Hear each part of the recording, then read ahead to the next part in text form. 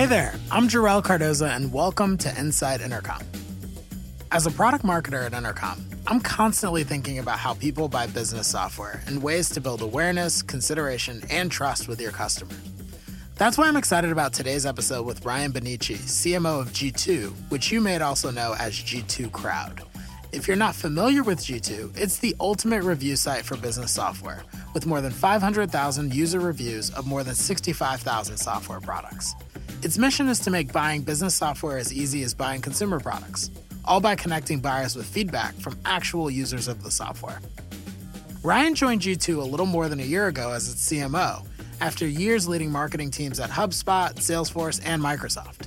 In our conversation, we touched on the changes he sees in the way that people buy software today. The SaaS and the tech world is sort of going through a bit of an evolution in the similar way to maybe like how cars and car selling went through. Previously, the only way you could learn about a new car was by going into the showroom, speaking to a sales rep, getting sold. No one likes that process. How a brand moves from being transactional to being a trusted partner. How do we start to, do a better job, I think, at like asking people what problem they're trying to solve? Because companies do a good job at marketing different categories of tools and why their tool is the best one. But oftentimes buyers don't really know what it is that they're trying to solve or whether or not that software will solve it. And last but not least, the things he's been learning as the CMO of a fast-growing startup. I think where most leaders don't spend enough time once their team is bigger and more mature is around actually recruiting. I hope you enjoyed this conversation. And if so, check out other interviews we've done by going to our show on iTunes, Spotify, or your podcast player of choice. Let's jump into the studio. You're listening to Inside Intercom. Intercom, making internet business personal at scale. Learn more at intercom.com. Ryan, welcome to the show. Thanks for having me. So you've had a bit of a non-traditional career path. Can you tell us a bit about how you got started in marketing? Yeah. Well, I was just actually always one of those weird kids that knew that they wanted to be a CMO. I legitimately, I think at the age of 10 was I'm going to be a CMO. Before 30 as well. I don't know why I wanted a weird time frame like that. But yeah, I always kind of knew that I loved advertising and marketing and growth and storytelling. When I was younger, I didn't work too hard at school in my early years. And then in years 11 and 12 of high school in Australia, something just kind of flicked in my head. And I really studied hard and got a really good grade. And then I started university basically and did about a year of it. And I was kind of burnt out. I think 2 years of that hardcore high school, getting really good grades just broke me a little bit. And so during the break after year one of university, I just randomly applied for some jobs. And one of them was to be an international flight attendant with Qantas. And I got through all the interviews, became an international flight attendant, and then did that for a couple years while also studying remotely. And then I kind of, so I always then knew I wanted to get back into marketing. That was the plan. That was what I was studying even. But when I was I was flying on a plane one day as a flight attendant, and then I met an executive at Microsoft who told me that they were bringing on board a new bunch of younger employees. And Microsoft typically doesn't hire people out of college. It's typically you enter either straight out of college or you enter with 10 plus years experience. Sure. So it's quite hard to get in young typically. Yeah, and so I kind of went through that interview process. There were thousands of applicants, and then they kind of got it down to 100, and we all went in for a full day of interviews. And long story short, started my marketing career at Microsoft. Very cool. On consumer marketing, so less B2B, and now I'm obviously in more of a B2B role. Yeah, that's really cool. So we fast forward a little bit. You get your start at Microsoft, and you've had a couple stops in between. So you've been in your role as CMO at G2 Crowd for just over a year now. How would you describe what G2 Crowd is and the value it provides to its users? Sure. So G2.com, formerly G2 Crowd, we recently just kind of changed our name and our website. We're basically the world's biggest business marketplace. So we help buyers of software, of services, find the best vendors or the best sellers of the products that they need. So we're kind of interestingly, I don't know, I've never thought of it this way, but we're almost like a bit of a matchmaker between buyers and sellers. Yeah. And the reason why I think G2 came about, over the last 5 years was really because as software has exploded, as software has become eating the world, there's just too many options. And that's not a bad thing, but for a buyer that's maybe new to software or new to a category, that can be quite tough. So I think there's if I look at the latest stats on our site, we have probably 65,000 different software products listed across I think about 1,500 different software categories. So there's just a lot out there. And I think for us, what's really important to us is that I think, understand as a business that businesses today can't succeed, they can't thrive, they can't reach their potential without software. Sure. Right? You and me right now, we probably, to get me here, that we probably use 10 different pieces of software to actually get this interview to happen, right? Right now we have recording software listening to us. We're using Google Docs for our notes for the questions. We use Google Calendar to get scheduling. Yeah. We use Zoom for our first call. We use email. There's a lot of software involved that people don't realize. Sure. And so when you're making those decisions as a startup, as a mid-sized company, as an enterprise, the software you actually select can make or break your business. Mm-hmm. And I know that sounds overly dramatic, but it's actually kind of true because typically software is expensive. It's not easy to change. And so those small decisions that sometimes people think they're making actually can be the reason why they're missing their goals and not hitting their business targets. Sure. And there isn't enough attention on the fact that actually a lot of the time it's because the software isn't right. Now, maybe you ran the wrong strategies as well and you didn't have the right team members or process. All of that is definitely a part of it. But software is really that underlying component that you can't do any of your job most of the time today without it. So we're really passionate, I guess, about helping businesses kind of digitally transform through software, but finding the right software because we're not a software company ourselves. We actually don't care what software you use, right? So I'm not sure what video editing software or audio editing software we're using right now, but there's a ton of different ones. And if you came to G2 Crowd or G2.com, sorry, I need to get better at that, to look for, the best video editing or audio editing software, that we have no incentive to push you down the track of one versus another. We just literally want Jarrell to use the best software for his business based on what his needs are. Yeah. So we're kind of, we were early on the Yelp for software. So, Yelp to restaurant reviews, where that to sort of software. But then it's sort of, I guess, evolved over the last few years. And now you can actually buy the software through our site as well in some categories, as well as actually then optimize your spend. So we acquired a company last year that allows you to connect up all of your software tools to this product. It's called G2 Track.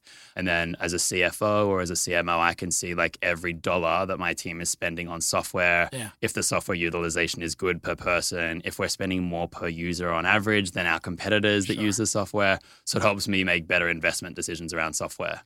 Yeah, so that was a bit of a long-winded response. No, it's a wonderful answer, and I think it's really insightful as to just some of the ways in which kind of a business can emerge and as the landscape shifts, when the way that companies market or the way that companies sell, when it evolves, it creates these kind of opportunities for folks to solve new needs. Yeah, it does. It didn't exist before. Totally. That there was that much software. And I think some companies took advantage of this early on, right? There's a few, and I won't name them, analyst firms that, when they saw this shift happening, realized that, people need help here. Yeah. Unfortunately, they solve the problem the wrong way, though, by having one analyst that makes the decision and says who is at the top and who is at the bottom is the world's worst way to help people find the right software for their business, because every company is different. Every region in the world is different. There are different business models. It's not one size fits all. And so I think part of what really drove us in the early days was, a lot of the co-founders and myself,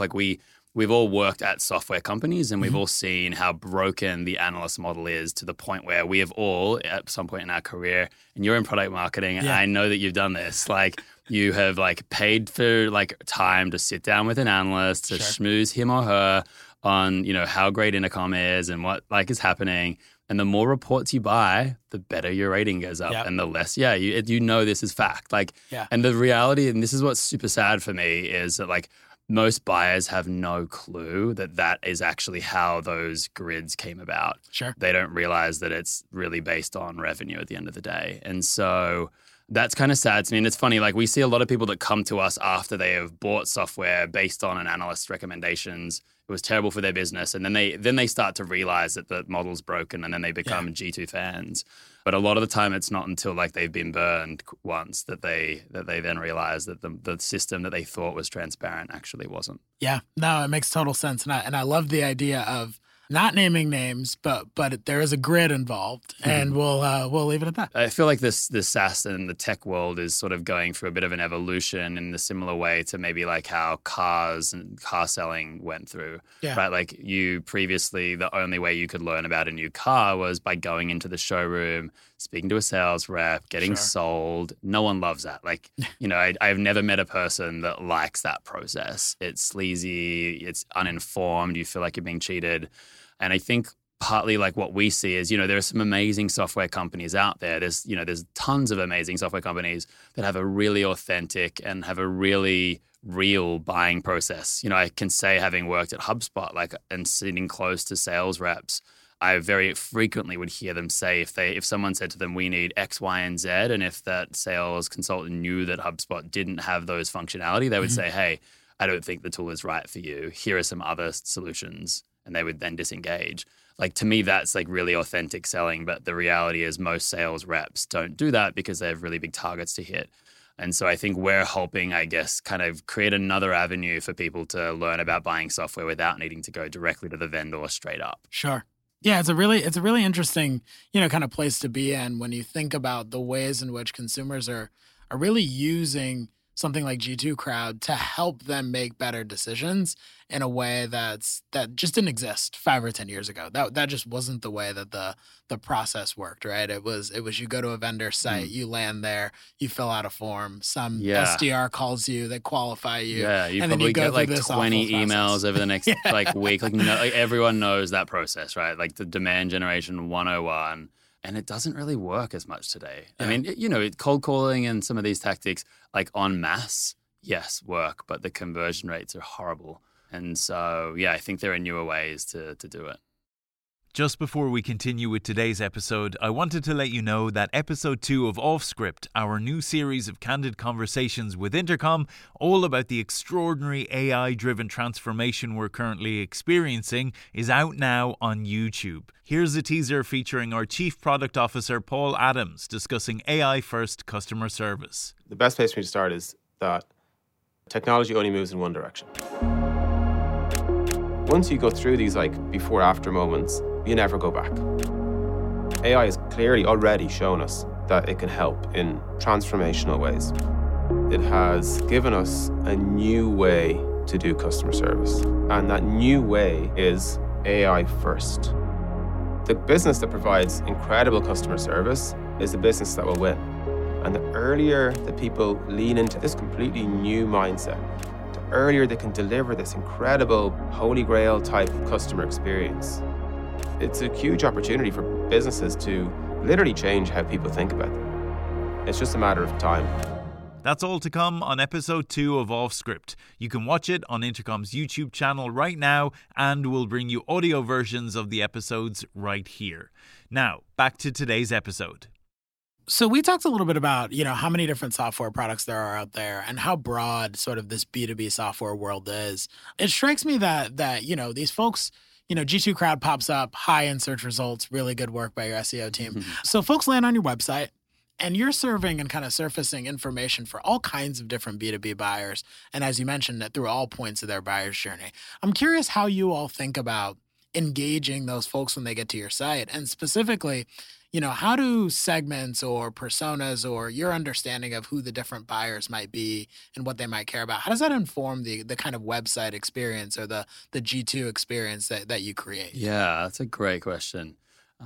Look, I'd probably only give us like a B+ on that, to be honest. I think we've done a pretty good job at, I think we're an A+ in comparison to competitors on like the data side of the house, and how like valid and trusted and verified all of our data is. We have literally humans verify each review. And we've had we're getting close to 1 million verified reviews on our site. We deny lots because we can see that like this is coming from a competitor IP address, like they aren't a real customer. But I think in terms of the actual experience itself, what we haven't done a great job of is asking people questions. So when someone like comes onto a software category, like which category do you sit in on G2 Crowd? I'm guessing you probably sit in a few different ones. Like conversational marketing might be one, website, chat might be another. Definitely. Like, let's say they come there. I mean, immediately when they're looking at, you know, the G2 grid, they could say like, we ask them additional questions like, are you a small, medium, or large enterprise? And then if they tell us that, the grid completely customizes now for their size companies. So it'll look at, okay, let's look at only reviews from other companies that look like the person that's on our site. Because, you know, the CRM that like enterprises love will be very different from the CRM that small, medium businesses like. Yep. So we ask them for like those different data points, and then we personalize our recommendations, or our grid personalizes them automatically. I think for us, though, the next step ultimately, there's two kind of next steps I think that we're really, you know, driven towards is how do we start to, you know, do a better job, I think, at like asking people what problem they're trying to solve. Because companies do a good job at marketing different categories of tools and why their tool is the best one. But oftentimes buyers don't really know what it is that they're trying to solve or whether or not that software will solve it. So, you know, I think we're really interested in building more kind of guided buying services for our site where you could say, hey, like, my challenge is I am trying to increase like leads. Yep. Or my challenge is that like my sales reps aren't closing deals like at a high enough rate. Yep. You know, obviously then it might be like sales acceleration software is what we recommend. Sure. Or a CFO might come to our site and say, every month it is a complete clusterfuck when we close out our books with expenses. Totally. How do we fix that? And, you know, naturally then we would probably recommend like accounting software or expense management software. But I think so there's that step, I think, is like, you know, being more like problem solution focused in terms of how we kind of guide people through the site. But then I think the other step is, you know, because our users are really loyal in that they, you know, anyone that typically comes to our site has also left a review on our site. Sure. You know, they've seen the value of the data and of the site for helping them choose software. And then after they use that software, they typically then will leave a review, which is great for us. I think where we kind of need to take that as a next step is like we have so much data in terms of companies around like, okay, typically companies will on average buy, you know, the first piece of software they'll buy is like an email provider, Gmail or, you know, Microsoft 365 or any of that. And then after they buy that, they typically then decide they need like an internal messaging system. Yeah. And then, you know, 12 months in, they typically then find they need like an internal Wikipedia, an internal blogging tool to share information that's not quick, short, like for an instant message tool, but is more kind of like evergreen that, you know, it might be like, here's our philosophy on how we make decisions, like a blog post internally. Yeah. And so we don't really do a good job today yet on once we know what your stack is, recommending like, okay, based on your stack, here are the 5 tools that integrate best with your existing stack. Here are the kind of 5 next tools that people buy typically after these ones. And I think that's where we can become less transactional with buyers, and we can be much more of that trusted partner, that trusted kind of best friend almost that you can just like, you know, and I do this all the time, right? Like I'll text a CMO or CMOs that I respect and I'll be like, hey, you know, I was thinking of buying this software, like what's your experience? Or, hey, like I was thinking of, you know, hiring this person, you're connected with them, like give me the lowdown. Sure. I won't like, that won't be enough. That's like just one little data point, right? Mm-hmm. But I still like to get those data points, but it's hard to do that for software oftentimes. Yeah. So like the other thing that people don't really realize is when they come to our site, if they log in through their LinkedIn credentials, we now then also recommend and show them their LinkedIn connections and what software they use. So you can say, hey, like, I want to see what software Ryan uses, or has Ryan left a review? Like I'm looking at marketing automation tools. What like tools has Ryan Bonnici, my LinkedIn connection, reviewed? Yeah. Like, and then it's like a little bit more trusted, and then you know that you can then actually reach out to Ryan, me, and then actually like ask a question or get clarification.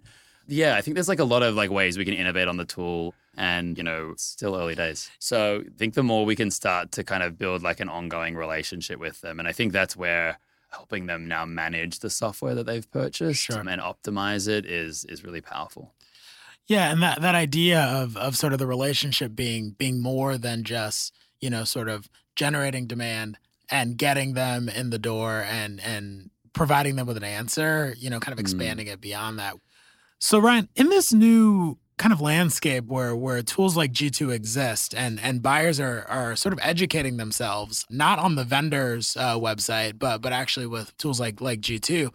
How do you think that changes the way that those software providers, those products and services, how does it change the way that their marketing and sales teams need to interact now that folks are landing on their site with a lot more information and really highly educated from folks like you all? Yeah, it's a good question. I mean, I think, any site really should do what we talked about earlier in the sense of where someone hits you on your site, where they drop into the site, if they're dropping into the homepage, if they're coming to the homepage through direct traffic, then that's pretty indicative that they already know a bit about you. If they've gone to their browser and actually typed in your URL.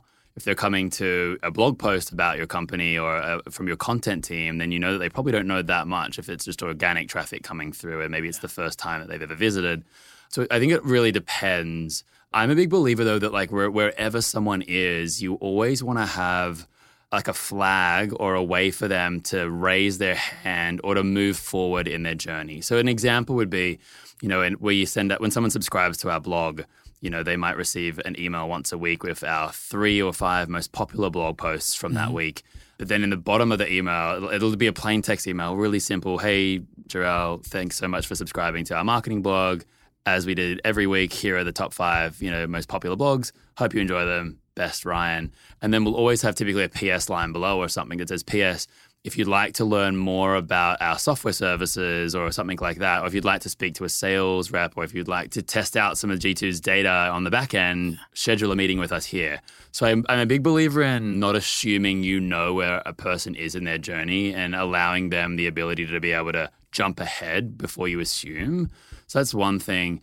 But I think there are a ton of different ways. So we see a lot of traffic actually to our site from vendors' sites. So, vendors will be typically, Zoom does this, like Zoom.us, Unbounce do this. They'll have literally on their homepage, it'll say, we are the leader in blah, insert category by 5,000 people on G2 Crowd. Yeah. G2 or G2.com. I really got to get better at saying that. And then people then click through to go to G2 to learn and they come back.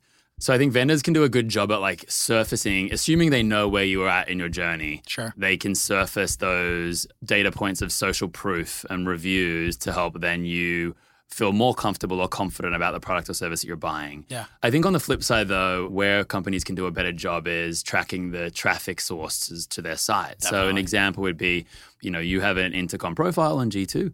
When someone clicks to learn more, I don't know what your team did, but most marketers will just put in intercom.com, or they'll put in maybe intercom.com/products. A really smart data-driven marketer would put whatever URL they want, then a little question mark with a UTM code that says that activates a campaign on that page, and it might then show additional data, or it might have a requested demo form or something that's a further along the lines, because if they've been on G2 Crowd, they've clicked through, they're pretty qualified at this point in time. Just bringing in that context. Yeah, exactly. You need to bring that context and have a pop-up for them that only they see because they have that special UTM code. So think like that. They're just some of those smaller tactics. But I think at the end of the day, with regard to sellers or businesses and their own sites, I think they just need to do a better job at articulating the value that their product gives to their customers and prospects versus calling out what it is that they do. Sure. So Slack does this really well. So does Asana. But when you hit slack.com, Slack says I think they say where work happens. That's their tagline, right? They don't say, the world's fastest growing chat platform. Sure. Because that doesn't really mean that much. I'm not looking for a chat platform. I'm trying to get work done. Yeah. They kind of they think through what is the value that people are getting from a chat platform. And that's, I think, one of the big changes that I made even with G2 Crowd, G2 this year, was that, when people came to our site, we said the world's most trusted and comprehensive list of B2B software reviews. The tagline might have been something like that, which A, a mouthful, but B, reviews are a means to an end. Reviews, what helps you buy software, but software is a means to an end. Software helps you, like we talked about earlier, helps you, grow sales or reduce the time to close your month or whatnot. And so, we then made that shift to helping people understand that we help you find the tools and services for your business so that you can reach your potential and hit your goals. I want to transition a little bit to talk a little bit more about your role and kind of your day-to-day. It strikes me that as CMO, you're interested in and obviously intrigued and well-versed in all the kind of facets of your team and broad marketing. But I'm curious how you think about sort of operating in your role on a day-to-day basis to kind of maximize your impact. Are there certain projects that you're deeply involved in while kind of being an approver on others? How do you balance your time and your focus in a way that kind of keeps moving G2 forward? Yeah, it's a good question. And I wish it was like there was a beautiful like scientific formula for this. I think all leaders wish there was a beautiful scientific formula. Yeah, I mean, I think what's been, if I kind of like just think back to when I started early on, I mean, I think the things that helped me get focus were our board. So our board said to me, hey, Ryan, like your 3 biggest priorities this year are 1, like you need to grow traffic. And by like traffic is buyers to our site. Sure. 2, you need to build like a demand generation team to support our sales reps. And then the third one was you need to build and innovate on our brand. So our board made it really clear to me what those 3 sort of big goals were that I need to achieve. And we're a marketplace, so it doesn't matter how great our sales reps are, how good our product backend is. If we don't have buyers coming to our site, then the value isn't really there. Similarly, like Airbnb, if you wanted to go on and rent a house in Paris and there were no houses, then you're going to be screwed, or vice versa. And so I guess I broke out my team and my areas of focus into those sorts of 3 areas. And then I had a bit of a goal hierarchy around, what is the first most important goal, which goal trumps the next. And early on, it was really, I was super involved, hands-on with like everything because we were building stuff from scratch. And it was really important to me that the team really understood what it was that I wanted them to do and they needed to do, because some of the things that were being done previously weren't as effective. So I think for me, I'm pretty hands-on early on until I start to see that the team gets it. But, I'm a massive fan of productivity tools. I love Asana. It's one of like the core tools that I use with my team. I've used it with all my teams over the last few years. Yeah. And I really sort of believe in using Asana. It helps me be a better manager because there's nothing worse once you become a leader and you're disconnected from your team. And then because you're so hands-off, then whenever you need information, you start to piss people off when you're slacking them and saying like, hey, like, where are we at with this project? Give me an update. Like, I need a meeting. And really, you don't realize that everything's actually happening. Everything's all good. And you're just wasting now your team's time and making them panic. So Asana is really great for me, actually, because it helps me actually like double click in to see what everyone's doing. And if I see a project is too far behind or something, then I can, kind of delve into it further, but I don't need to immediately. So that's, I guess, like one of those tools that's pretty important for me. The only thing I think I would love to add to what I said before, which I forgot to mention, was I think where most like leaders don't spend enough time once their team is like bigger and more mature is around actually recruiting. And I think for me, like it was easy for me to spend a lot of time on that early days because naturally I had a small team and I needed to fill people. But even then, I probably didn't spend as much time as I should have. Like I would oftentimes have not gotten back to like candidate emails or recruiter emails to help me get more people because I was so busy doing. And, I don't know, hindsight's like a nice thing. I don't know if going back, like if I would have, again, gone back and done more of the job hiring earlier so that I wasn't having to do as much myself. But regardless, I think like when you get to a point where things aren't as chaotic, it's easy to become lazy is not the right word, but it's easy to kind of become like just responding to people's emails and helping them do their jobs and not thinking enough about like, actually, I need to keep adding brilliant talent to this team. Every sort of new hire I add to the team, to me, I think what I ask myself is, are they going to increase the team average? Yeah. And if they're not, then I won't hire them. And I think that was something that my boss at HubSpot, Kip Bodnar, who's a CMO there, and the old CMO who I'm also a big fan of, Mike Volpe, taught me was just that like the most important thing is other people that you hire. Yeah. You don't want to like, we would say like DFI you. And I remember when I first started my first day at HubSpot in Boston, Mike like left a little post-it note on my desk and I was like, I'm super excited that you're starting. And then it had an acronym below. It was like DFIU. And I was like, what does that mean? He was like, don't fuck it up. Like, but like we'd been courting for like, I don't know, 12 months before I joined. So I think he knew that I could do the job. I knew I could do the job as well. But, when you're starting those new relationships with new employees, it's always a bit of a gamble on both sides. Yeah. And so I don't know. I think for me, I try and spend a lot of my day hiring. Like an ideal day for me is like at least one interview a day minimum. Even if I don't have like urgent roles that I'm hiring for, I'm always meeting with people that do what all of my teams do. Because if there's someone out there that's better, like, and should be on the team, like I want them on the team. Yeah. Okay, so the last question here, and this is one that I'm really excited about. We recently published on the Intercom blog a reading list with influential reads sourced from all across our marketing team. And I was curious, are there any books that have had a significant impact on you and your career that you'd recommend? So, I mean, some of the books I read early on in my career, even I think when I was just at high school, like big fan of Influence. I think it's called like Influence, the Psychology of Persuasion. It's by a guy called Robert Cialdini. And it kind of like helps you learn sort of like some social psychological like human rules. So things like, you know, reciprocity. So humans like hate to be indebted to someone. So if you can do something to help someone, they will feel indebted to you. So I think like that's a big book that I think anyone in any business should really read to help better understand like humans and themselves. The only other book, sorry, that I'll just mention, and this is like specifically I think for really important for PR people or for anyone in brand campaign marketing, and it's called Trust Me, I'm Lying by Ryan Holiday. Book. It's amazing. Yeah. I mean, and if I'm interviewing a PR candidate and they haven't read that book, like categorically, I'm not hiring them. But that's such an amazing book, I think, for understanding newsjacking and just understanding kind of like the media and how to drive messaging. And it's just very creative and thinks outside the box of the norm. So yeah, there, I guess, just some of those books. Oh, that is a wonderful set of recommendations, and I think a really good spot for us to end. So in closing, just thank you so much, Ryan, for the time and all of the great insight. Really, really impressed by what you've been able to do in your first year at G2, and looking forward to seeing what you all do next. Thanks, Jarrell. Really appreciate it. Thanks for your time. Cheers. Have a good one. You've been listening to the Inside Intercom podcast. For more episodes, visit soundcloud.com/intercom. If you'd like to subscribe, search for Inside Intercom in iTunes or Stitcher. And for even more great content, check out blog.intercom.com.